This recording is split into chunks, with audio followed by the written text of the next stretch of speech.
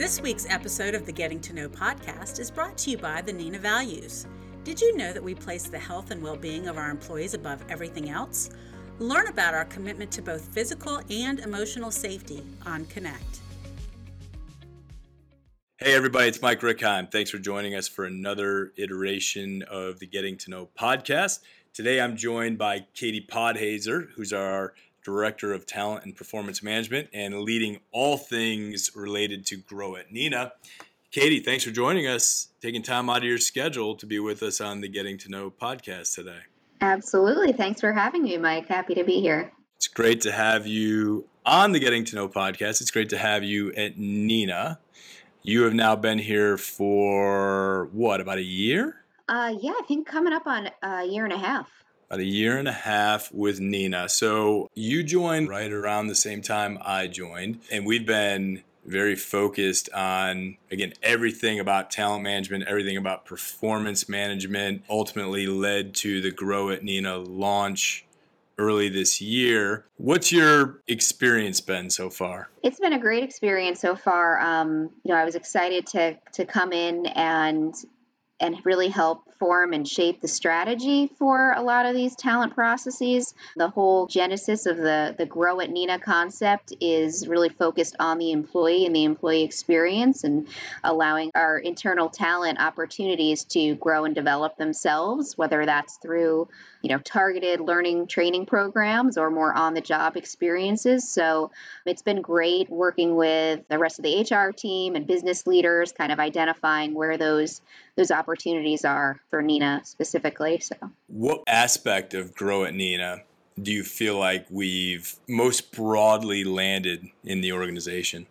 Well, I would say with our launch of objective setting earlier this year, I think that was a really significant step in the journey, kind of a launching pad for everything else we're doing. I think in order to be able to move towards a pay-for-performance culture and evaluate talent in a consistent manner and help people identify their goals and career aspirations, a lot of that starts with setting clear goals for the year and that are of course aligned with business strategy and the direction of your team and your department, but also understanding a bit more about people's personal development and what's important for them to focus on. So I felt like getting that 3+1 objective setting off the ground this year has been a really instrumental first step in everything else. It's kind of a foundational piece of a lot of Grow at Neenah. I would agree, and I think that's great work by you and by our leaders and employees kind of jumping in to make that happen. I've never seen the adoption as quickly as what we did, but I agree with you. It's a foundational aspect. Setting objectives. So you come to work, you need to know what it is that you're doing and hopefully how you're being measured. But it's way more difficult. Why is it so difficult to set good objectives in your mind? I think that people want to make sure they're meaningful, right? So they're aligned both with, you're a direct manager, but also kind of going up through the organization and in order to do that well, you need to have clear visibility into what our CEO and our executive team are focused on and what's the business strategy. So I think it's challenging when people don't have that visibility and try to go off and create their own goals or guess what they should be focused on. So really, I think it all starts at the top and making sure that strategy is clear and people are all rowing in the same direction and know what to focus on. And I think our leadership team did a really good job of that this year. And I think it will continue to evolve and progress as we get more comfortable doing it in the coming years. Would it be fair to say this stuff gets easier as we go, as we get a couple rotations under our belt? I think so. That's what I've definitely seen in my past and other organizations. It's always kind of getting off the ground, can be a little rocky, right? You might take a step back before you take a step forward, but the more people get comfortable with it and it becomes kind of common practice in the organization, the better we'll be at it. So I want to spend a lot more time on the path forward on Grow at Neenah, which we'll come back to. And I think there's a lot of stuff around the end of year process for both talent reviews, performance reviews, how they tie to rewards. So we'll come back to that. But I'm just curious, did you grow up wanting to be a maven focused on talent and performance management? I don't know if that's what I would have said I wanted to be when I was, 10 years old, if that's what you're asking. But I kind of, going through college and my early career, I knew I wanted to do something in the business world, and I knew I wasn't a finance person. So I was kind of like, okay, where do I fit into this? And I always had an interest in psychology.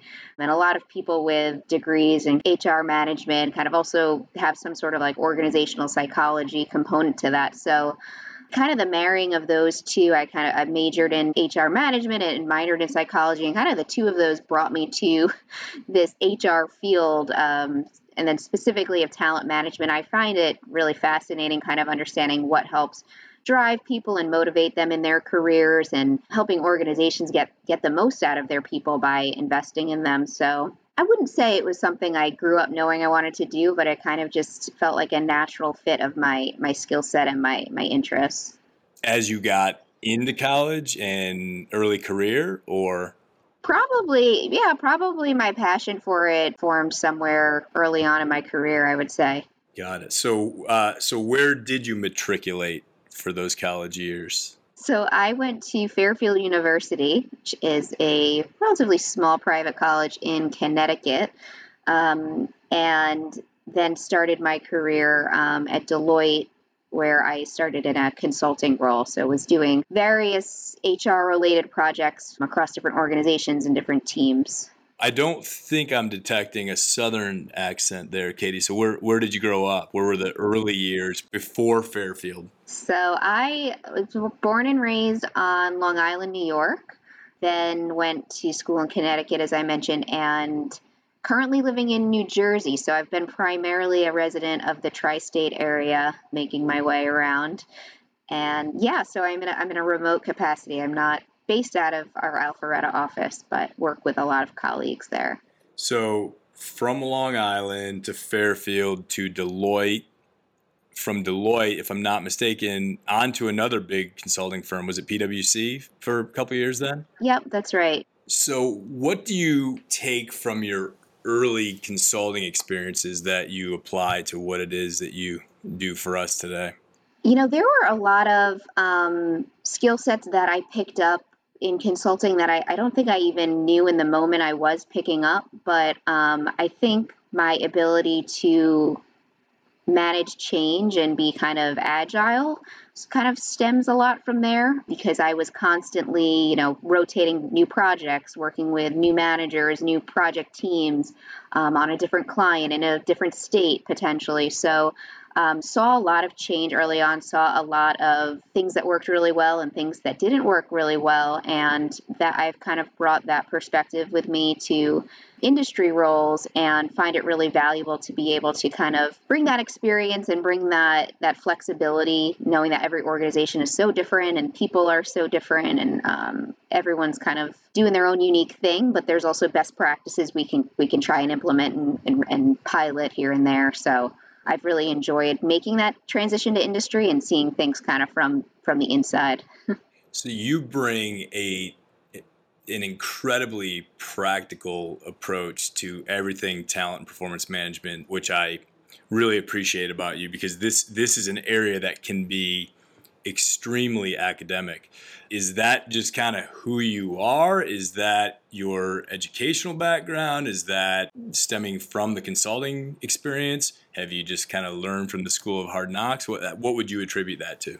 Yeah, I think it's both, or everything you mentioned probably to some extent. But early on in my career and in consulting, I had some mentors who I felt like led that way, kind of in a practical manner, and less, let's go back to the textbook and the theories and see what works in real life. Not to say that, there aren't great theoretical ideas out there, but I think it's also just different once you get into the real world. And like I mentioned, every organization is so different, so you can't make the assumption that something that works well at one company or with one team is going to work well somewhere else. You mentioned mentors. Who would you say has influenced you most in your career?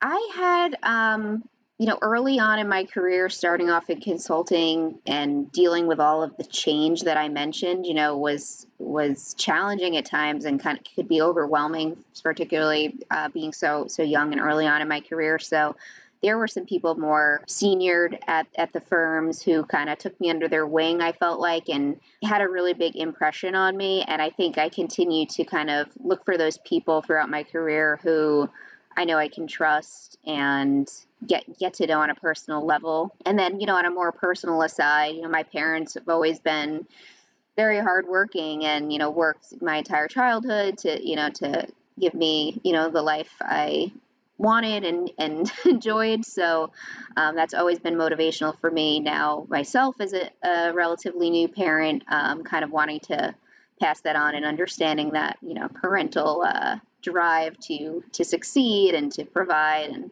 to be well respected in my career. So That's great. So your very influential parents, Katie, still on Long Island or in the tri-state area? they're still on Long Island. Yep. Not too far away then from your new family. So talk to us a little bit about your new-ish son and that family dynamic.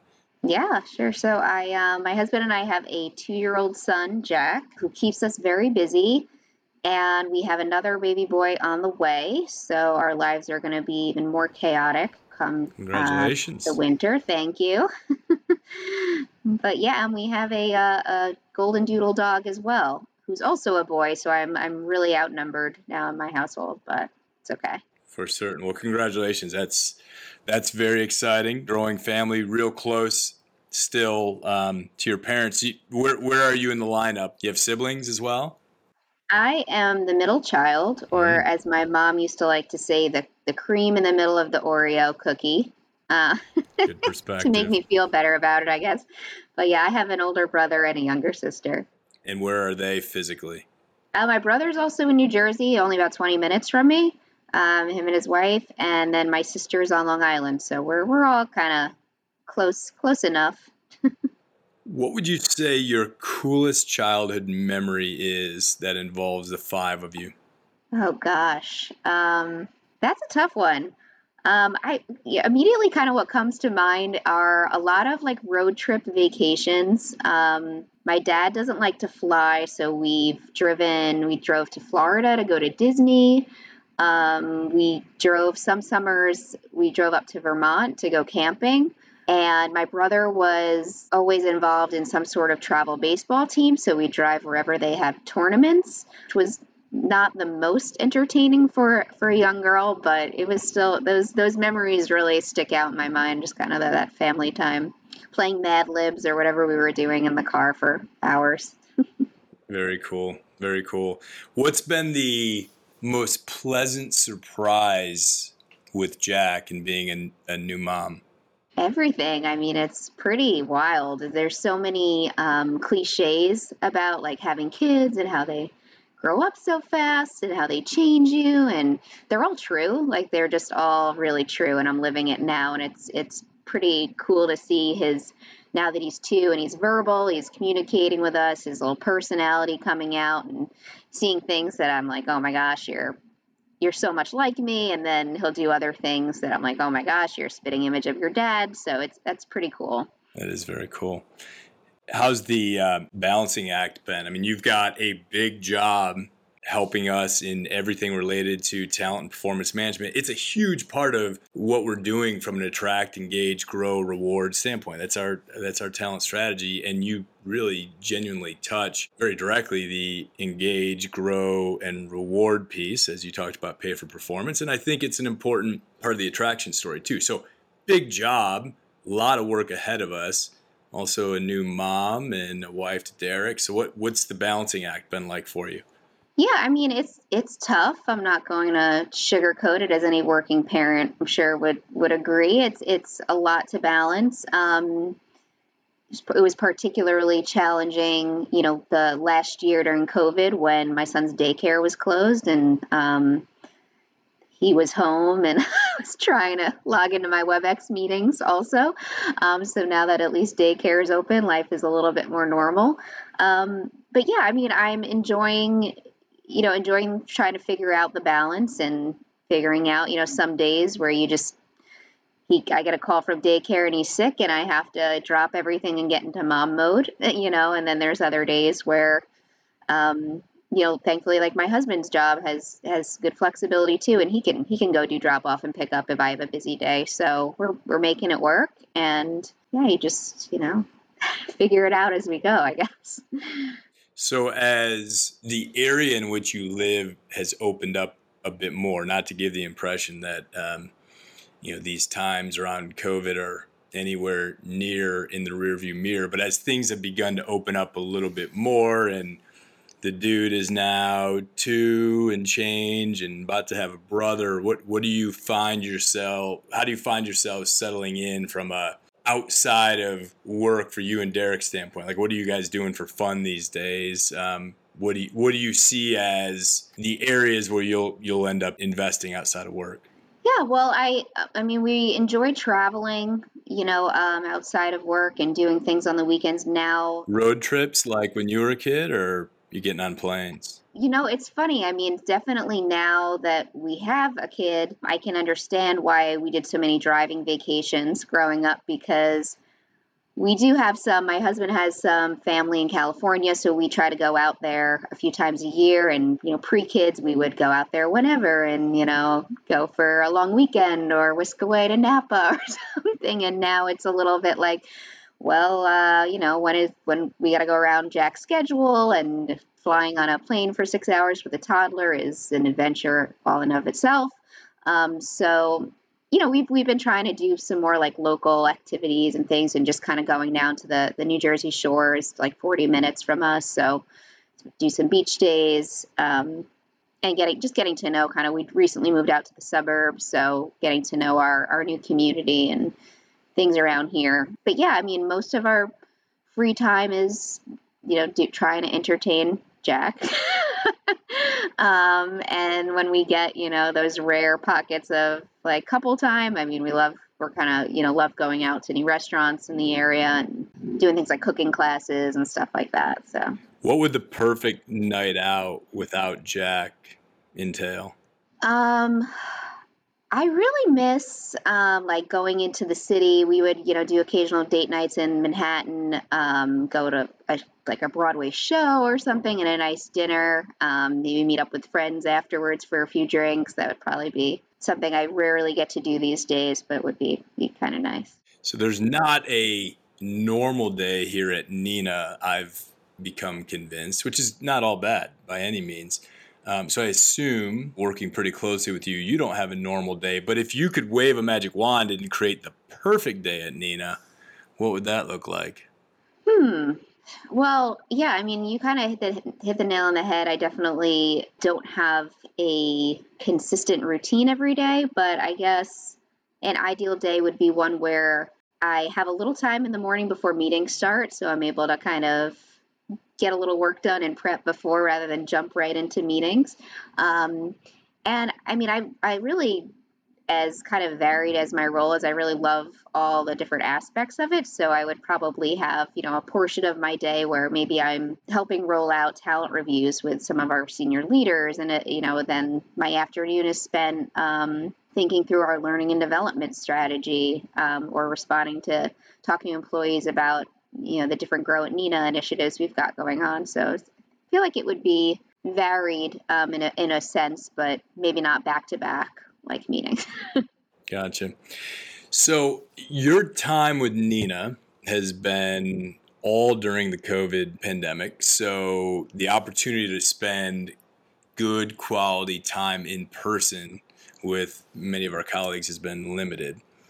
So with that perspective, if you could have one Neenah colleague with you in a dark, dangerous alley, which is the badass Neenah colleague that you would choose? I feel like there's several I would be okay with being holed down with. I mean, other than you, Mike, you're saying? Yeah, I was waiting for that. Okay. It didn't come as quickly as I had hoped, but present company excluded, obviously. Luella Dowling on my team, I feel like I could be stuck with her, and you'd have a lot to talk about, and I would feel secure. So I'll give her a shout out. I think she can figure some stuff out. It's not a I bad think so call. too. Yeah, I like that. I like that.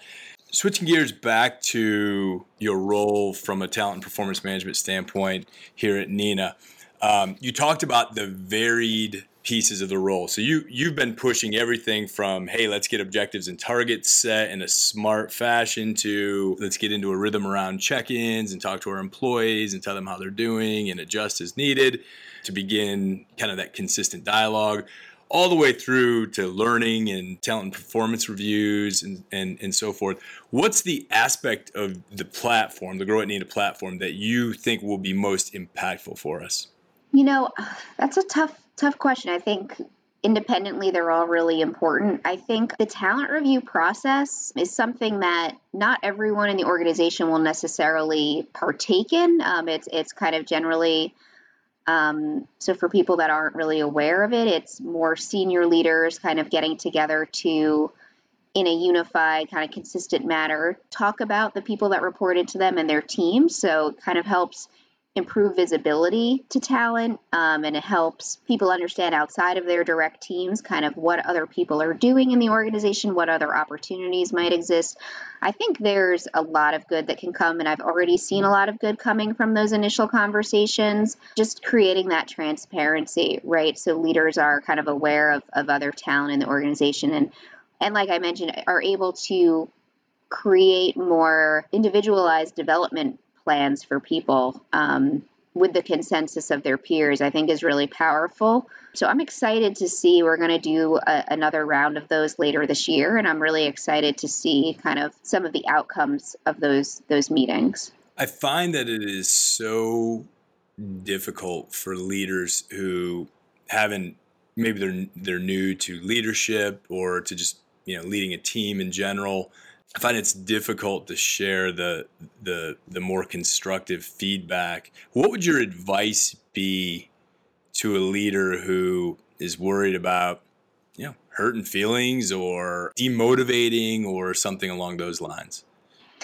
Yeah, I mean, it's definitely something people struggle with. My advice would be, I think someone put it to me this way before as well. When you think about a good manager or mentor you've had, have they just praised you all day and lifted you up, right, and told you what you did well? Because that's great to hear, and people need to hear what they do well, but that also doesn't really help you improve, right? So constructive criticism, is really with the intent to help that employee. And I think if both the manager and the employee understand that, and it's not pure criticism, it's more, this is an area you can develop. Let's think together on how we can improve it.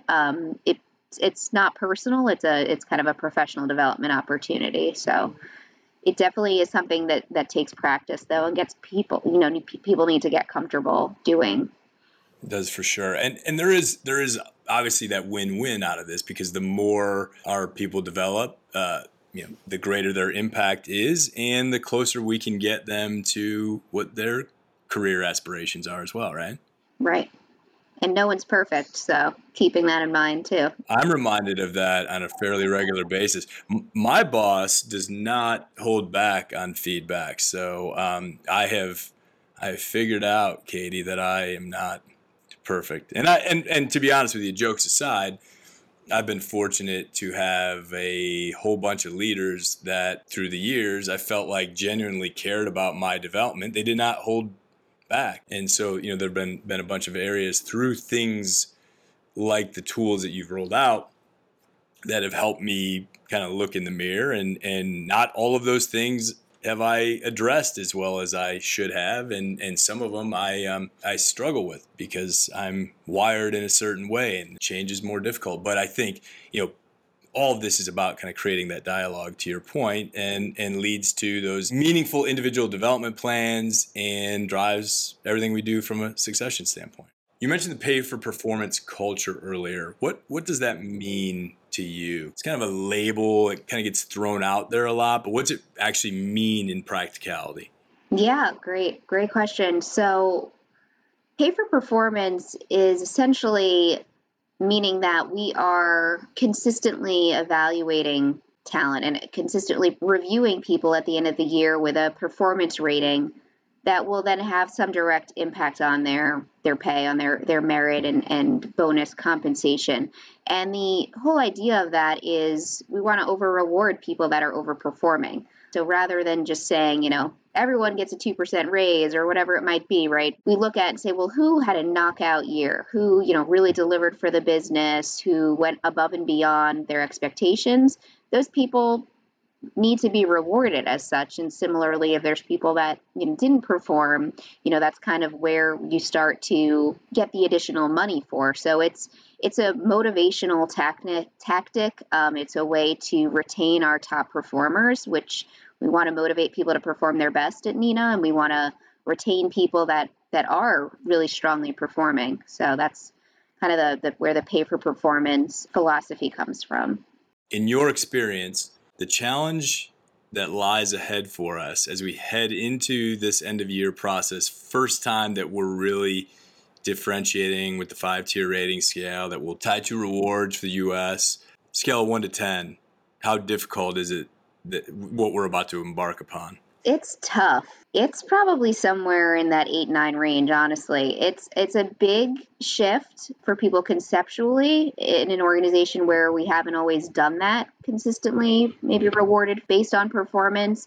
And just using a rating scale in general is new for a lot of people, and it's going to require leaders to have some of those tough conversations and be really practical and fair about the assessment of their people, and maybe deliver some less flattering feedback. So it's going to be a challenge, I think. I think people have a tendency to, as a manager, to want to give your people the world, and certainly not against that, but I think we need to figure out the right balance of, like I mentioned, kind of how do we really pay our top performers? How do we, incentivize people to continue performing highly? So I think it will be a challenge, but I think if I've seen anything at Nina, I feel like people are ready and ready for the challenge and up for it. Yeah, I would agree. I think an 8 or 9 is fair. Having gone through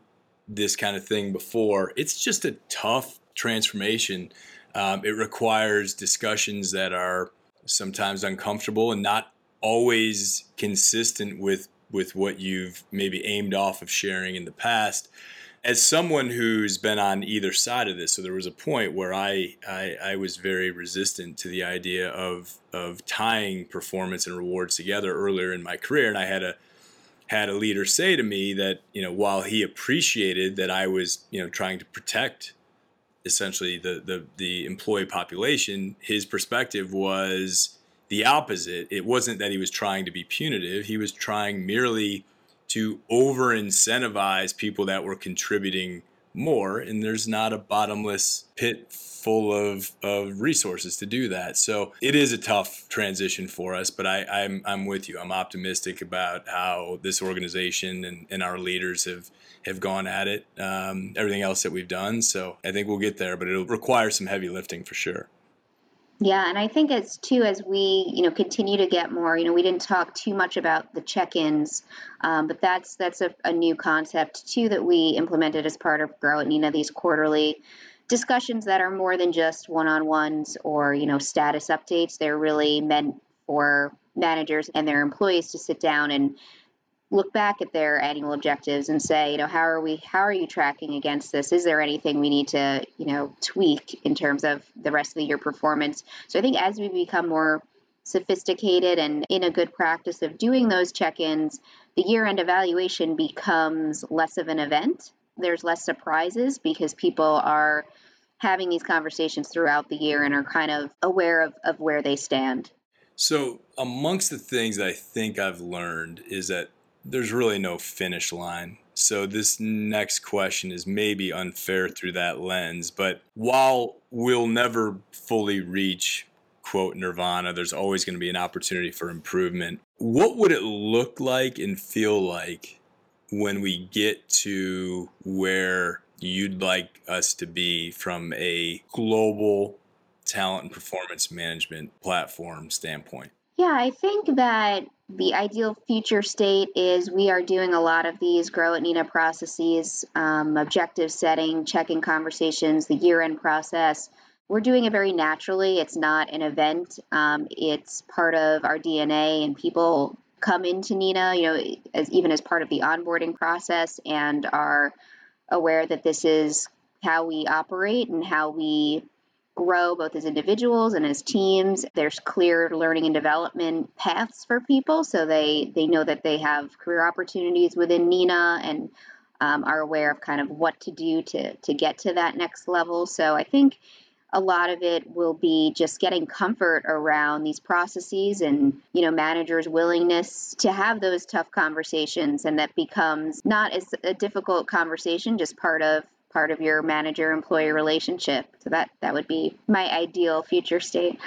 That's a great place to aspire to be, and frankly, we've got a long way to go. But I am personally very proud of what it is that you have partnered with our leaders to get us to up to this point. I think we've made tremendous progress on this front, and there is no finish line, and we've got a ton more to do. But I think this end of year process will be very, very helpful. And then next year, we're just largely beginning to sharpen and hone and improve, which I think is great. So a lot to be proud of. A big gap still exists between, I think, what you talked about in terms of ideal state versus where we are. But I love the progress for sure. So Katie, at the end of every Getting to Know podcast, we ask 3 very specific questions. So I'm going to hit you with those right now. And the first of those is the following. What can always, at all times, be found in the Podhazer family refrigerator? Probably, I thought about this one, probably ketchup. So, I mean, it's one of those condiments that just is always there, and it's probably my favorite one. If I had a put it on eggs, burger, dip your grilled cheese in it, I'm always have to have ketchup. I like it. Are you brand specific on ketchup? Heinz, yeah, and I don't know if that's strictly Northeast thing, but yeah, I don't really buy any other brand of ketchup. No, I'm totally with you, and I'm a huge Red Sox fan. I know that's not popular where you're from. I also know it's popular, or not terribly popular, to put ketchup on hot dogs. But the only bad thing about Fenway Park is this ongoing change in their ketchup vendor, and it's never Heinz. So I'm with you. It's got to be Heinz. Got to be in the fridge. I like that. Katie, second question. Amongst those who know you well, what would you say you're most famous for?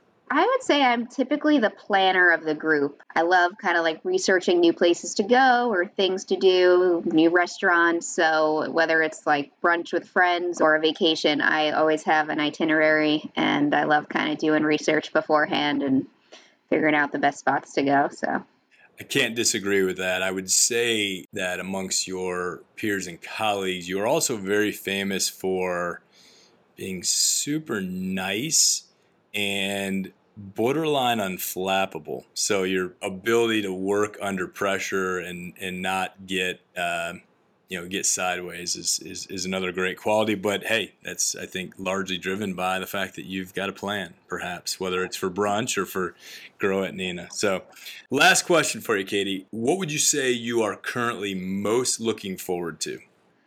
So we are in the process of moving to a house. So from an apartment in Hoboken, New Jersey. So I'm very much looking forward to more space, a backyard. I know my son and dog are going to love that.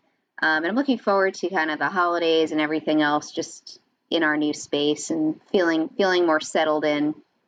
How far away are you from that all happening?